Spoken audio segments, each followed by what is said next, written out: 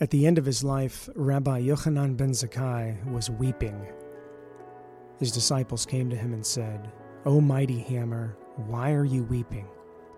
Why is your soul in distress?" And Rabbi Yochanan ben Zakkai said, "I am about to meet Hashem, blessed be his name. And before me are two roads, one leading to paradise and the other leading to Gehenna. And I do not know which road he will sentence me." Today I'm excited to welcome returning guest David Barker.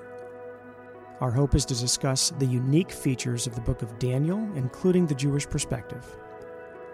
That's today on the Tov Podcast. You are listening to the Tov Podcast.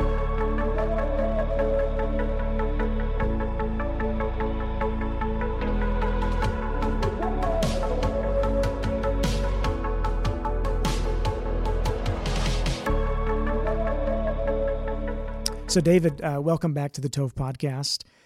It was really a pleasure to have you on several weeks ago, and when we interviewed you about your faith as a Jewish man who believes in the Jewish Messiah, Yeshua. As you were able to see, that interview created some great conversations in the Tov Facebook community, which we always welcome. And, you submitted to me here, I have in front of me, your study on at least parts of the book of Daniel, which I'm excited about. And so I thought this would be a great idea to actually interview you about your studies on the book of Daniel. I think there's a lot of enlightening things here that Tov Podcast listeners would certainly benefit from hearing. And so let's just dive right in. Who is Daniel? The name Daniel means God is my judge, and he was a person of deep abiding faith. There are only two people in the Tanakh which no evil is spoken of, and these are Joseph and Daniel. As a youth, he purposed himself not to be defiled, and we see this in Daniel 1, verse 8. And when he was old, he persisted in serving God despite threats against his life, again in Daniel 6, verse 10. So God blessed Daniel because of his faith.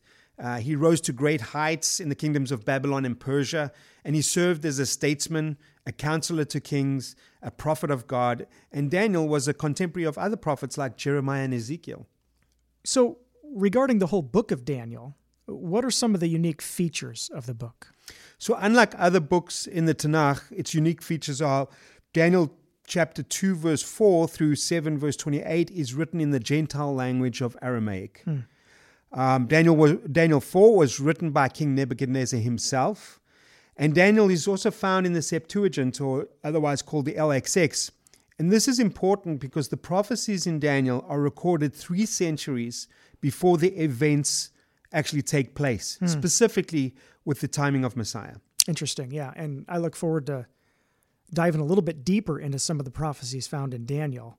So I would imagine that Daniel is considered a prophet all across the board. Is that right? Well, it depends on who you ask. In Christian Bibles, Daniel is grouped among the prophets, and this is because after the book of Ezekiel, which is following the order of the Septuagint, which is the Greek translation of the Hebrew Bible, done by Jewish scholars in Egypt around the 3rd century BCE. However, in the Jewish Bible, the book of Daniel is found in the Ketuvim, or the writings portion of the scriptures. So in your typical Christian Bible that contains the New Testament, Daniel's in the prophets.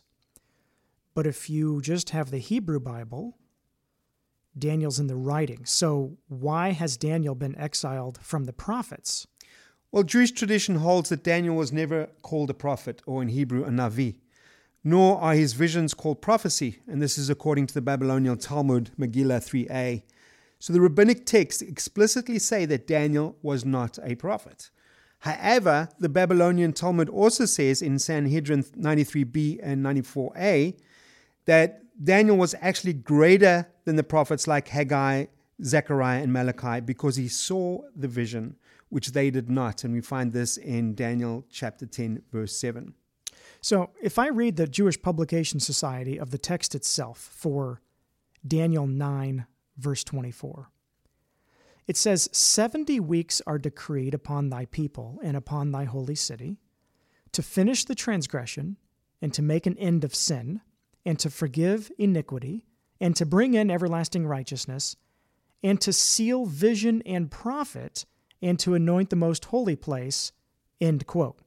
So right there in Daniel chapter 9, we see the words vision and prophecy, or prophet. So in context, the Navi seems to be, or the prophet seems to be Daniel himself. Correct. This is the second problem that we have. The rabbi's categorization of Daniel is that the criteria for exclusion is not universally applied. Many of the prophets in the prophet portion are never actually called prophets, either by themselves or even God.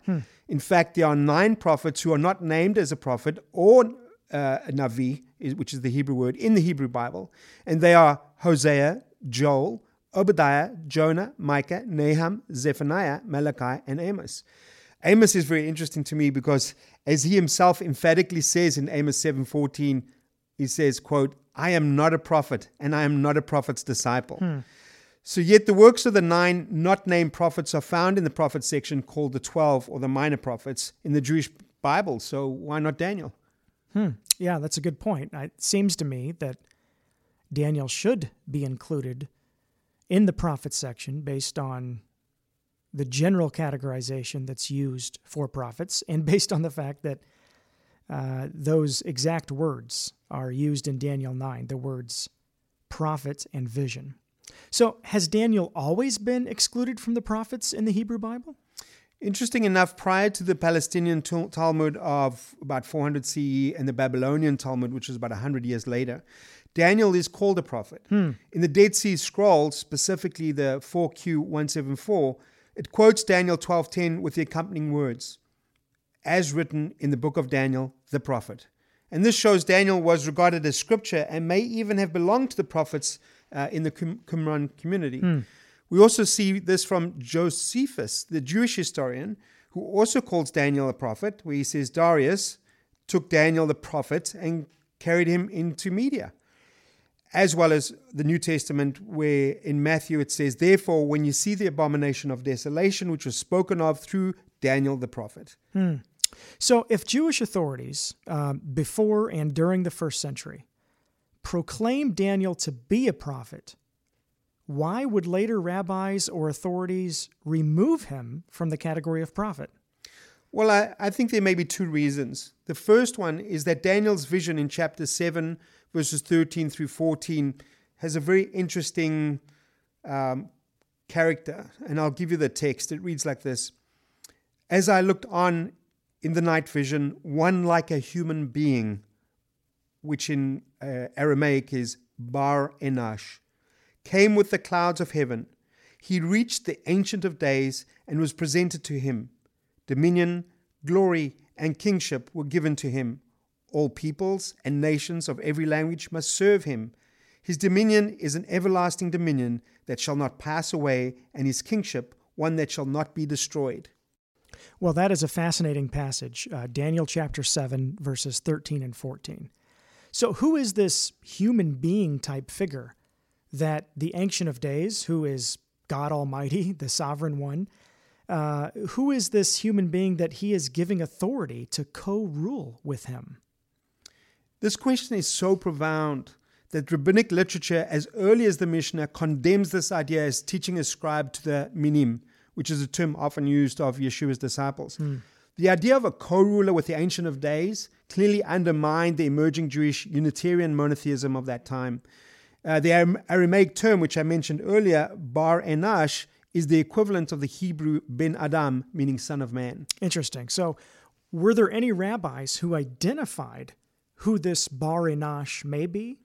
There are a few. The one that I found was Rashi, who was a medieval French rabbi and author of the comprehensive commentary on the Talmud and commentary of the Tanakh. In his commentary of Daniel 7:13, he says that this one like a man is the King Messiah. And again, this is from my research of the Talmudic text, and I'd be happy to engage with rabbis that may be listening to that podcast that can correct me or show me the context where I may have a different understanding. But I also want you to notice what the text says. It says that all people and nations of every language must serve him. And this Aramaic word here, Pelach, which is Pe Lamed Chet, this definition of this word is to serve and worship. And it's used in the Tanakh as a verb, and it means to reverence as deity. And this is the same word that's used of an action inappropriate towards idols, which we see earlier in Daniel 3, verse 12. But not so here. So the Bar Enash in Daniel 7 is one that receives worship. The great Rabbi Akiva himself perceived two divine figures in this passage, and it caused quite a stir for Rabbi Yosef the Galilean, who goes on to rebuke Rabbi Akiva for such an idea, and we find this in the Babylonian Talmud, Hagigah 14a. Interesting. And for those who may not be familiar, when we mention Rashi, who, as David mentioned, was a medieval French rabbi, Rashi is so influential when it comes to Judaism, both during his time and even leading up through today. And so when Rashi says and identifies this person in 7:13 as being one like a man as the King Messiah, that's pretty substantial, for Rashi to say that this is referring to the Messiah. And the same is true for Rabbi Akiva, who has a lot of influence among rabbinic Judaism today. So I see the text says that this Bar Enash, this figure that God is giving authority to and that he is inviting worship of, quote, came with the clouds of heaven, end quote. That's used to describe this king. And so what does this imply? It implies a number of things. One is that the King Messiah comes from heaven and is not from earth. And this vision clearly depicts the Messiah as a heavenly figure. The second thing that we see, coming with the clouds of heaven, has specific significance in the Tanakh. It's always attributed to God and only God. And we see this an example in Psalm 104, 1 through 3. The term Son of Man is often misunderstood by Christendom as referring to the Messiah's humanity. But on the contrary, the Son of Man is not a term referencing his humanity or dual nature, but rather his full power and authority equivalent to that of the Ancient of Days. Just a fascinating passage. Again, we're taking a look at Daniel chapter 7 here. David, if you could wrap up this specific verse in Daniel, what would you say are the key takeaways here? I would say that careful examination of this passage, Daniel leads to the following conclusions. First, that King Messiah is like a man. That is, he is in the form of man, but obviously so much more than just a man.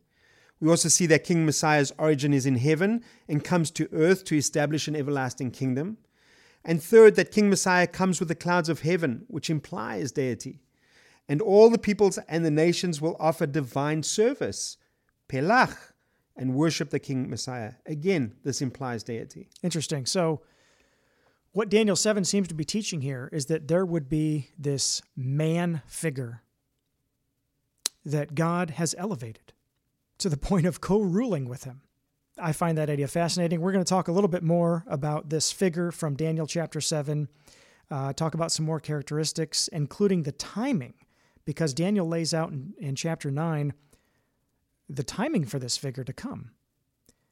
We're going to talk about that in just a second when we return from a break on the Tov Podcast. Since 1887, Life in Messiah has helped Christians understand the Jewish roots of our faith and God's ongoing commitment to his people. We teach that anti-Semitism is inconsistent with biblical faith, and we pray for the peace of Jerusalem, which includes her spiritual renewal as well as physical safety. In all we do, our priority is to share the gospel message. Connect with us on Facebook, Instagram, or at lifeinmessiah.org. That's lifeinmessiah.org.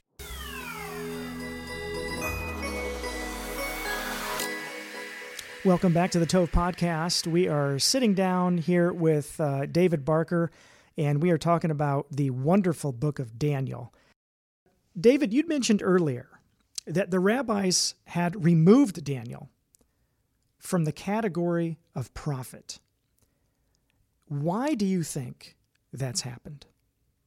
Well, I think it's because Daniel predicts the time of Messiah, as given in Daniel 9.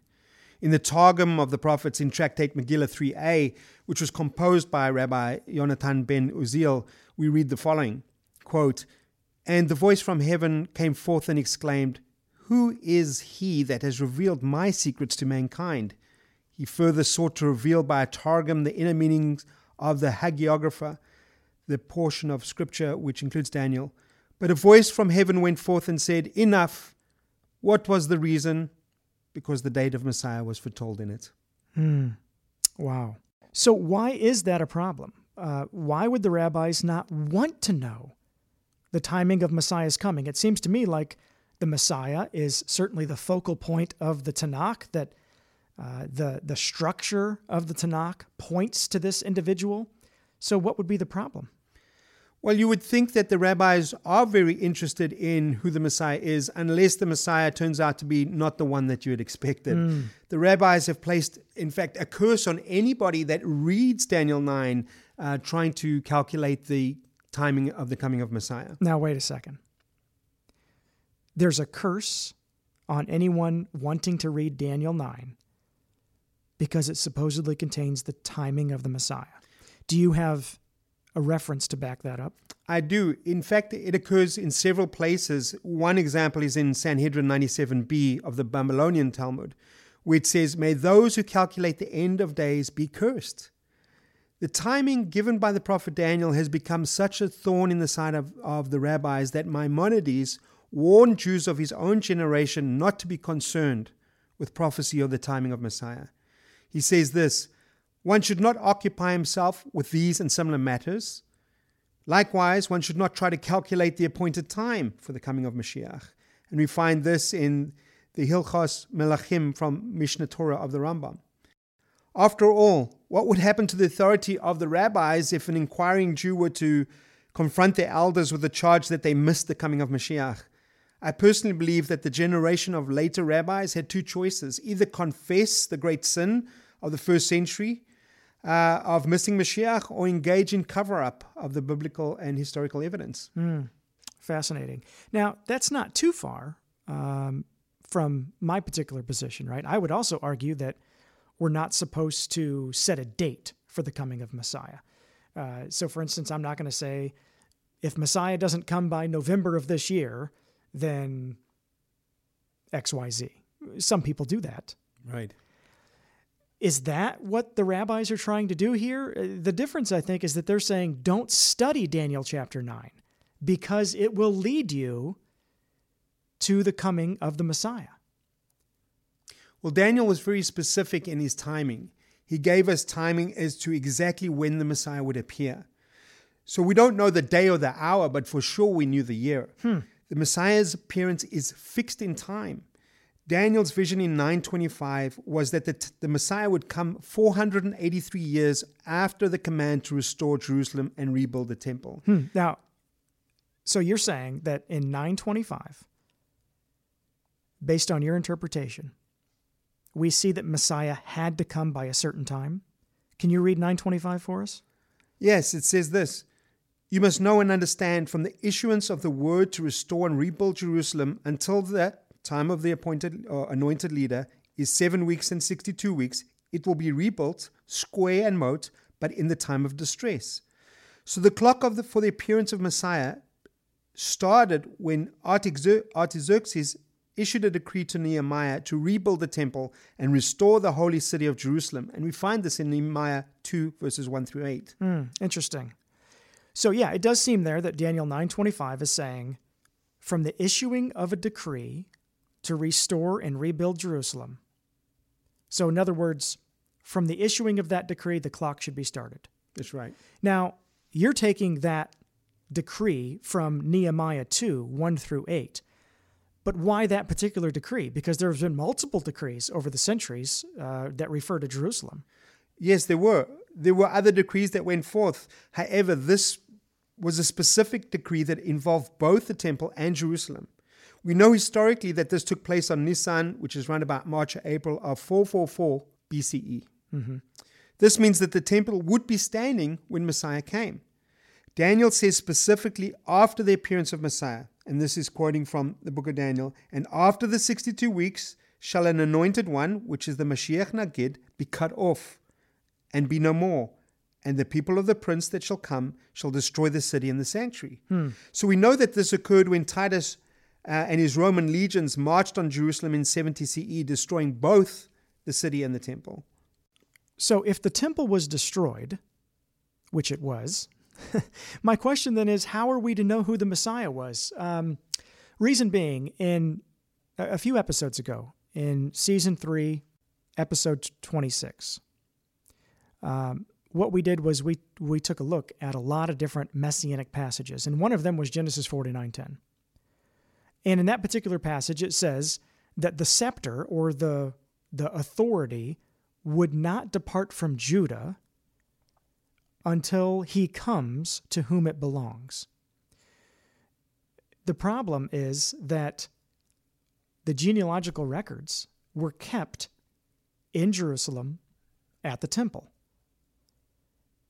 So doesn't that present any kind of a problem? Well, it does. And this is another reason why Messiah had to come before the destruction of the temple, as any proof of lineage was eradicated when the temple was destroyed. And even the Sanhedrin of the time knew this.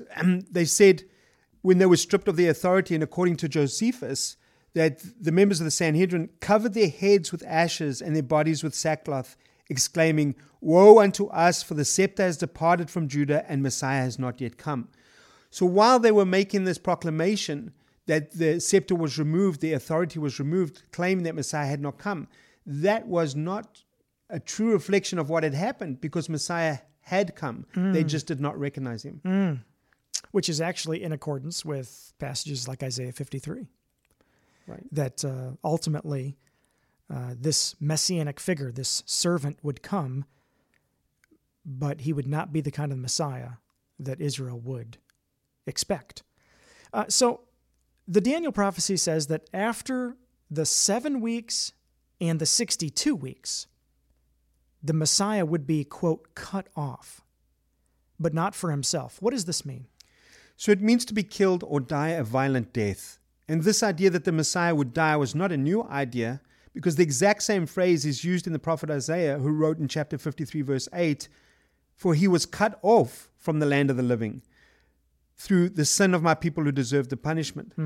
So according to some Qumran scholars, Jewish priests used the book of Daniel and the book of Jubilees to calculate the time window for Mashiach's arrival, which would be between 10 BCE and 2 CE. Wow, fascinating. So what you're positing here, just based on the few passages that we've referenced, Genesis 49, some passages in the book of Daniel, are you saying that the Messiah has already come? Well, I'm not saying it. This is what the Hebrew Bible, and specifically the prophet Daniel and history, has revealed. So much so that even the sages of the Talmud recognize this timing when they say it. I'll quote here from Sanhedrin 97a. Rav said, "All the predestined dates for redemption have passed, and the matter now depends only on repentance and good deeds." End quote. By the time the temple was destroyed, Daniel's predictions that the Messiah would come and die beforehand was fulfilled. And every Jew then, as now, has one of two choices: either to accept that Yeshua is the Messiah, or begin to practice the new Judaism, which is one of repentance, prayer, and good deeds. And this is according to Yochanan ben Zakkai. Now, you kind of threw something in there that we hadn't talked about until this portion of the podcast. You're saying that people have two choices to make. And one of them is accepting this figure of Yeshua as the Messiah. So I must ask, because we've not covered this yet, does Yeshua fit Daniel's prophecy? Not only does Yeshua fit these credentials, but he himself makes this claim. When being tried by the high priest, this question was asked of him. The high priest stood up and came towards and questioned Yeshua, saying, "Do you have an answer? What is it that you and these men are testifying against you?"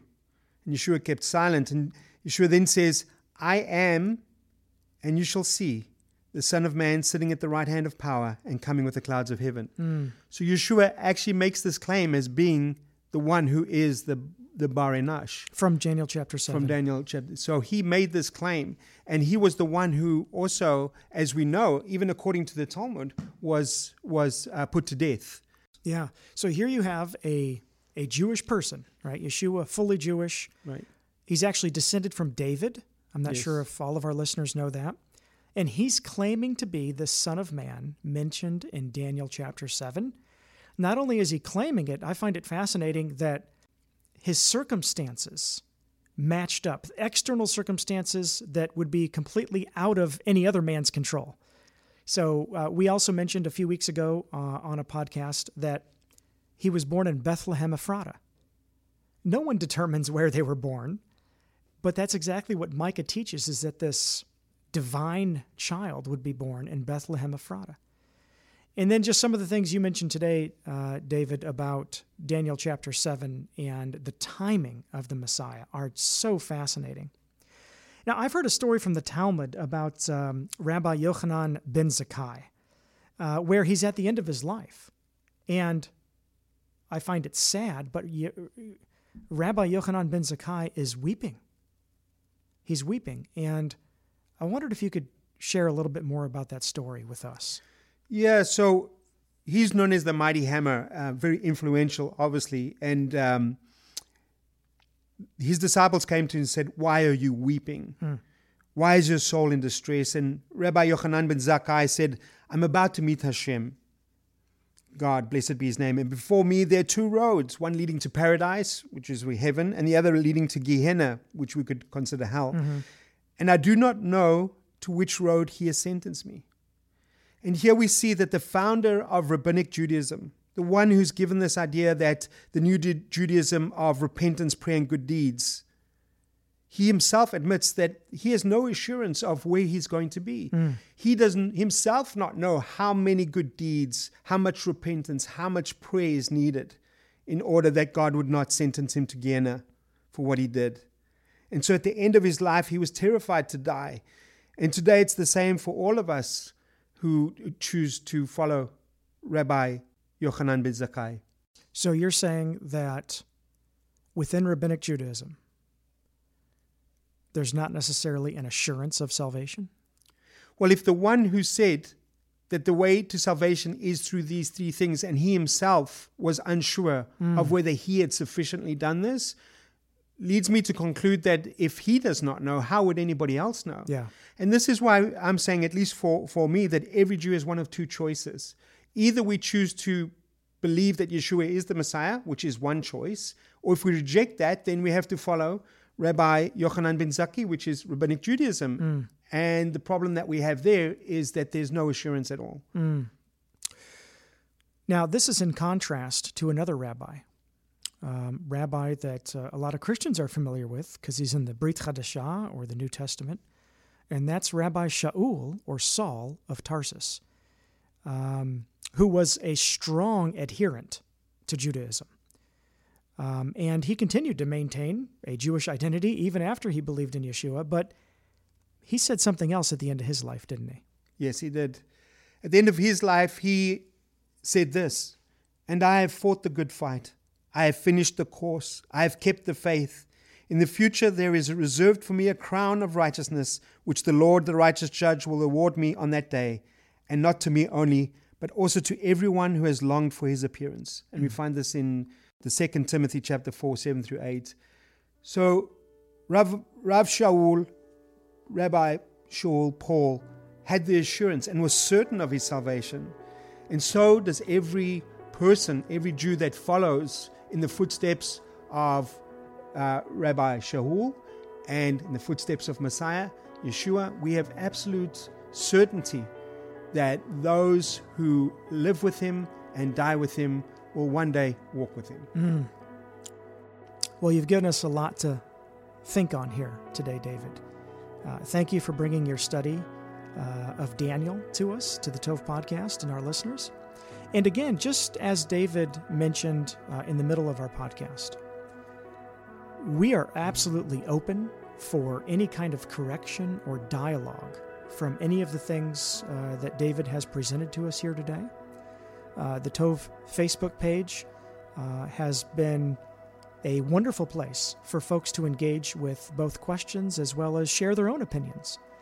And so we invite folks to go ahead and check out the things that were mentioned in this podcast. And, we'd specifically invite you to check out the scriptures, because that's the source of what we're saying here.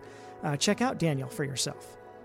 check out the New Testament for yourself and really investigate to see if Yeshua is this Son of Man mentioned in Daniel chapter 7. It really is worth our time and effort and prayers to investigate such matters. Well, thanks for joining us today on the Tov Podcast. We're glad you found us, and we'd invite you to listen to previous episodes of the Tov Podcast. You can find those on iTunes, Spotify, at tovpodcast.com, and a host of other venues. Thanks for joining us today. Shalom.